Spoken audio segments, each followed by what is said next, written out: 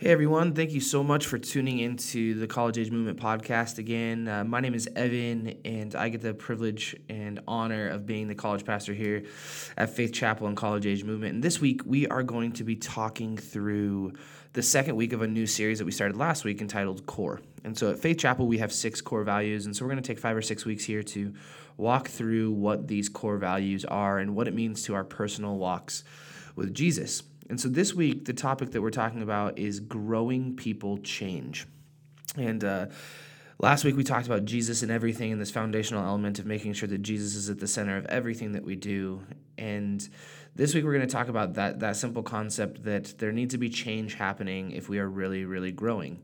And we cannot grow stagnantly, and there has to be something that is happening in our lives. So we're going to be talking through that. And the first verse that I want to look at today is Hebrews chapter 13, verse 8. And it says that Jesus is the same yesterday and today and forever. And the first point I want to make is that one thing remains. As we begin the conversation about how we identify growth in our walk with Christ, it is crucial that we understand that God never changes. This verse in Hebrews is a verse that our Foursquare denomination has deemed as one of the most important verses that we look to on a regular basis, because it kind of gives a solidifying idea of who it is that we serve. And it's so important to understand that Jesus is the same yesterday, today, and forever. In a world that is constantly moving, constantly full of change, our God remains the same. And God calls us to become more like Him, and it's important to know that Jesus, that God, is not a moving target, that because He is the same yesterday, today, and forever, we can confidently pursue Him in very real and practical ways, and the end goal doesn't change all of the time because He's constantly asking new things of us. It is the same yesterday, today, and forever. So it's important that as we talk about growing people changing, it's always in one direction, and that is towards Jesus. And so change should be evident. Change should be evident. If you claim to be following Jesus, people should not just hear it, they should see it. And I think one of the most frustrating things about Christians is that they don't look or act like Christ very often. One of the most frustrating things about my personal walk with Jesus is that people look at my life, and 50% of the time I might be doing a great job at looking a little bit like Jesus, loving people well, et cetera, et cetera. But then the other half of the time, I'm not doing a great job at it. And that's got to be frustrating for people to see us as followers of Jesus, to say, hey, I follow Jesus and I believe on all the things that He believed, and I want to obey Him. But then they look at our lives and they're like, I don't think you do, because you don't seem to be putting in much effort. There's a quote from Gandhi that probably most of us have heard. It's simply, I like your Christ, but I don't like your Christians. Your Christians are so unlike your Christ. And that's frustrating because I think that it's true. And we collectively and individually need to make sure that we look as much like Jesus as humanly possible. We will understand, and we need to understand, that we will never be Jesus, but we can be a little bit more like Him every single day, and that should be evident in the way that we are living our lives. 1 Thessalonians chapter 2, verses 11 through 14 says, for you know that we dealt with each of you as a father deals with his own children, encouraging, comforting, and urging you to live lives worthy of God, who calls you into His kingdom of glory. And we also thank God continually because when you received the word of God, which you heard from us, you accepted it not as human word, but as it actually is, the word of God, which is indeed at work in you. For you, brothers and sisters, became imitators of God's churches in Judea, which are in Christ Jesus. You suffered for your own people the same things those churches suffered from the Jews. So this concept of imitators, change becomes incredibly clear when we begin to imitate the Savior who has changed us. I just want to say that again. Change becomes incredibly clear when we imitate the Savior who has changed us. I think the culture has accepted the fact that one of the greatest forms of flattery is imitation. And now, while God isn't worried about flattery, He is concerned with obedience. An imitation of who Christ is obedience to who we have been called to be. So when we decide that we want to imitate who Jesus is, it communicates obedience. And that's an incredible thing, that we would be obedient to the call that God has placed on our lives as individuals. And when we're obedient to whom he has called us to be, our lives become evidence that we're not the same people that we were without Jesus. Jesus changes everything. And it's so vitally important that not only do we understand that, but the people around us understand that as well. In Romans chapter 14, verses 7 through 8, it says, "For none of us lives for ourselves alone, and none of us dies for ourselves alone. If we live for the Lord, and if we die for the Lord." So whether we live or die, we belong to the Lord. And it's important to understand that it's not just about how you do things, but why you do them. I'm going to make a shocking statement. There are millions of incredible people who do good things, who do incredible things, that don't know Jesus as their Lord and Savior. See, I think as followers of Christ, we sometimes come under this understanding that you can't be good for the world unless you follow Jesus, and that's not true at all. There are so many people that do unbelievable things that wouldn't consider themselves Christians. But there's something vitally important to understanding why we do good things for the world. Jesus becomes our anchor. He becomes everything that we need and gives us a purpose as to why we do things. It's not just because we want to be good people. It's not because we want good karma. It's not because we hope the world comes back around for us. But it's because Jesus has anchored us into this purpose of living a life where we love people well, where we do good things, where we serve the widow, where we serve the orphan, where we do things that he has called us to do. And when we can look at why we do the things that we do as having incredible purpose and having a very distinct meaning, that changes everything. So that change should be evident, and we should have purpose as to why we are trying to change. Secondly, change doesn't happen overnight. 2 Corinthians chapter 3, verse 18 says, "And we all, who with unveiled faces contemplate the Lord's glory, are being transformed into his image with ever-increasing glory, which comes from the Lord, who is the Spirit." With ever-increasing glory. I want to look at it in the Message translation. I think it clears it up just a little bit for us. It says, "And when God is personally present, a living spirit, that old, constricting legislation is recognized as obsolete. We're free of all of that. All of us, nothing between us and God, our faces shining with the brightness of his face. And so we are transfigured much like the Messiah, our lives gradually becoming brighter and more beautiful as God enters our lives and we become like him." I think that word gradually is vitally important. We are gradually becoming more like Jesus. One of the examples that has always rang really, really true with me is this question of, do you want to be a mushroom or do you want to be an oak tree? And we can look at that on face value and be like, that doesn't even make sense. But let me explain it just a little bit. Mushrooms are kind of this incredible thing. In my backyard, sometimes these mushrooms come out of nowhere. Like overnight, there becomes this like huge mushroom in my yard, and I look at it and I'm like, that's unreal. Like that was not there 8 hours ago, but now it is there. Like, wow. But I never actually take more than like 10 seconds and look at it. I'm never really in awe of it. It's just something that happened and it blooms overnight. Blooms might not be the correct word, but we're going to run with that. And I look at it and I say, wow, that's really cool. Like drastic change happened overnight. But when I look at an oak tree, I am in awe of the fact that it took hundreds and hundreds of years for it to become what it was intended to be.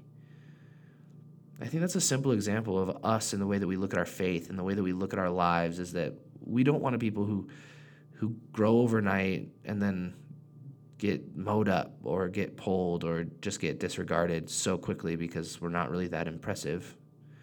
Like we want to be oak trees. We want to be solidifying forces for our families and our friend groups and at our workplaces and whatever it may be. Like we want to have lives where people look at it and they stop and they have to actually think about the fact that something has established itself and that it's unbelievable that over whatever period of time that it's been there, it's doing incredible things, and it is an incredible sign and wonder of who God is and That's what we should want, is not to come up overnight, but to be something that gradually grows over a long period of time, and that at the end of our lives, we would be strong, foundational elements of this world.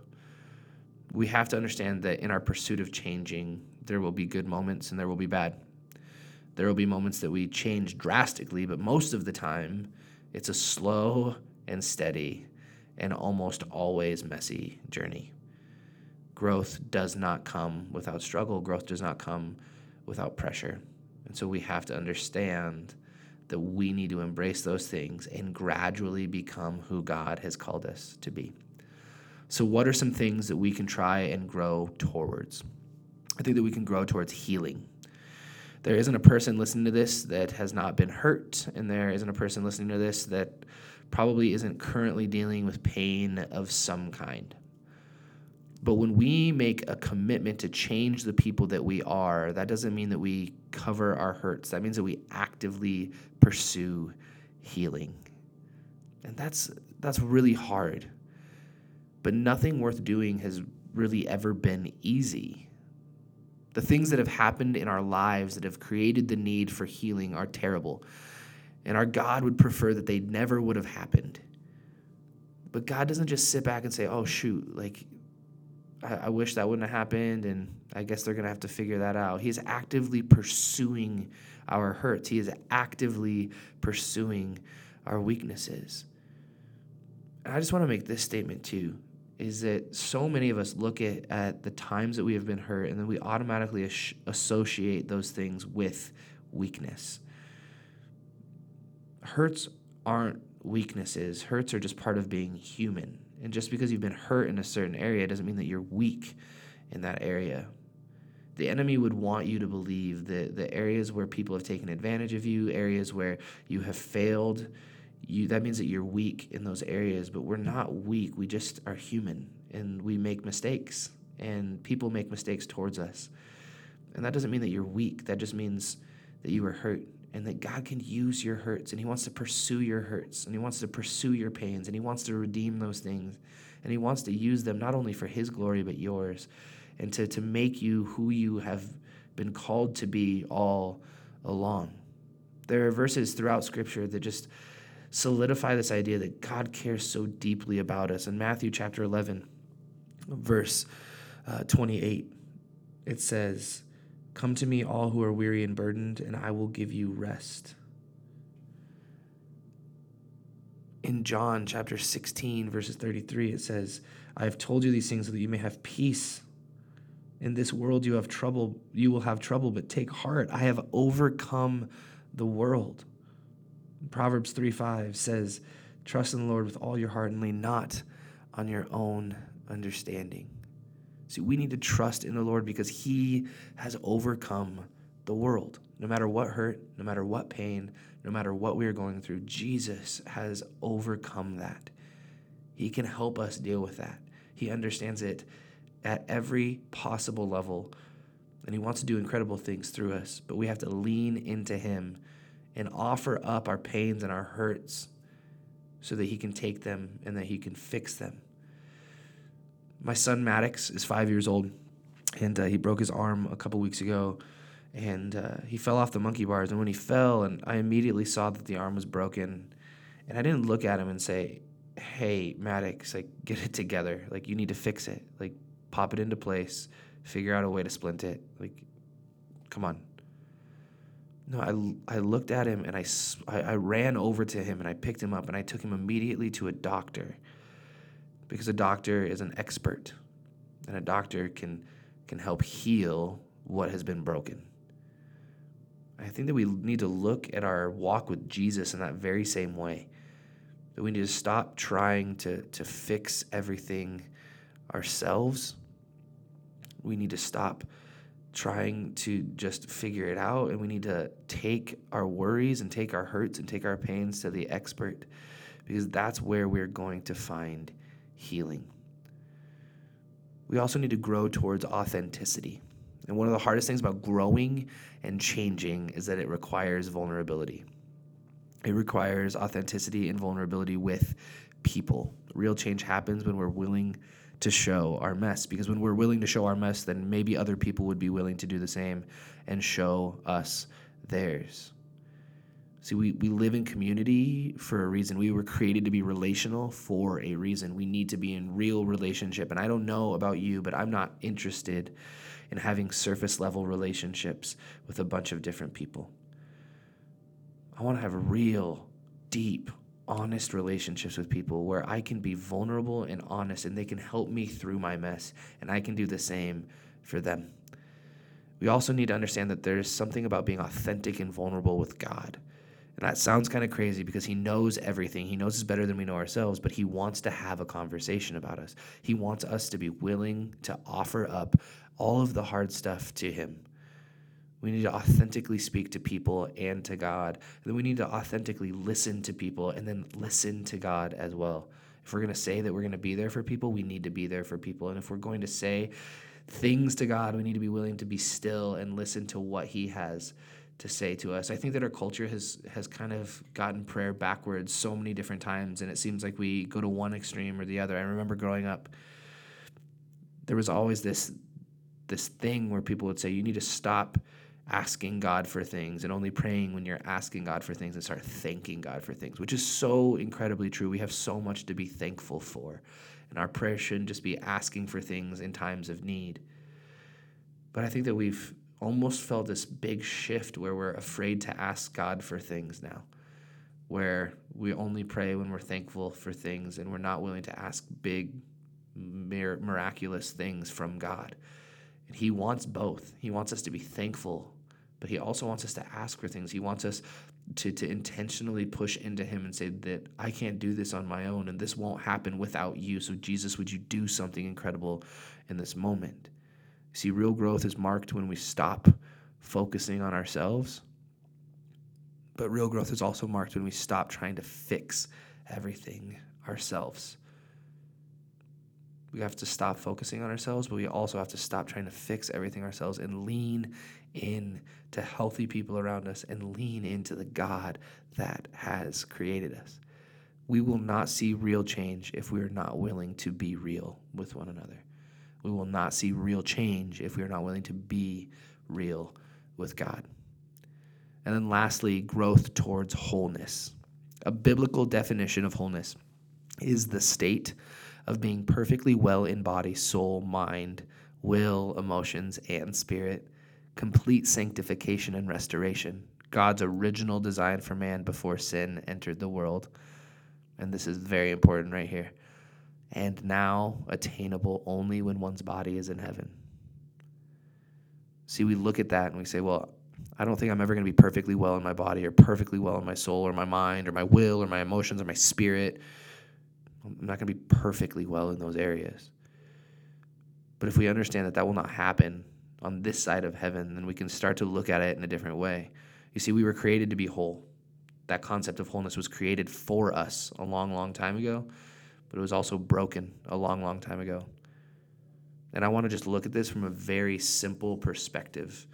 Instead of looking at it as perfect wholeness, I would encourage you to look at it as being well-rounded.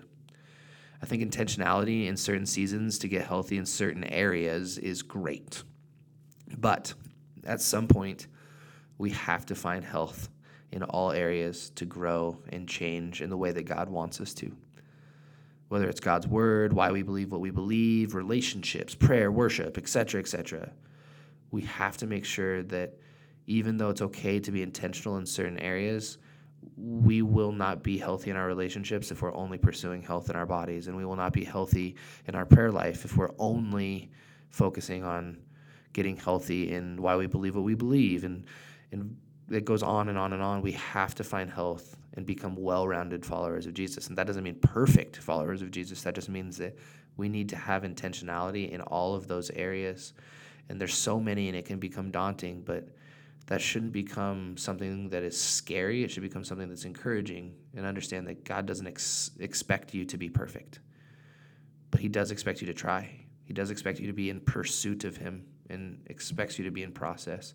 And we need to be in process, process in all of these different areas.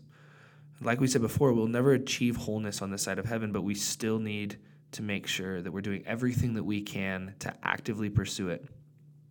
And like we said at the very beginning, Jesus is not a moving target. Jesus is the same yesterday, today, and forever. And so we can take confidence in that. We can look at his life and we can look at who he has called us to be, and we can just try to grow gradually towards that thing, gradually towards who God has called us to be, gradually towards who God has called us collectively as a community of people to be. And when there are hundreds of young adults, thousands of followers in Billings, Montana, millions of followers around the world who are pursuing Jesus gradually and becoming a little bit more like him, this world cannot help but to change. Thank you so much for tuning back into the College Age Movement podcast. We will talk to you guys very soon.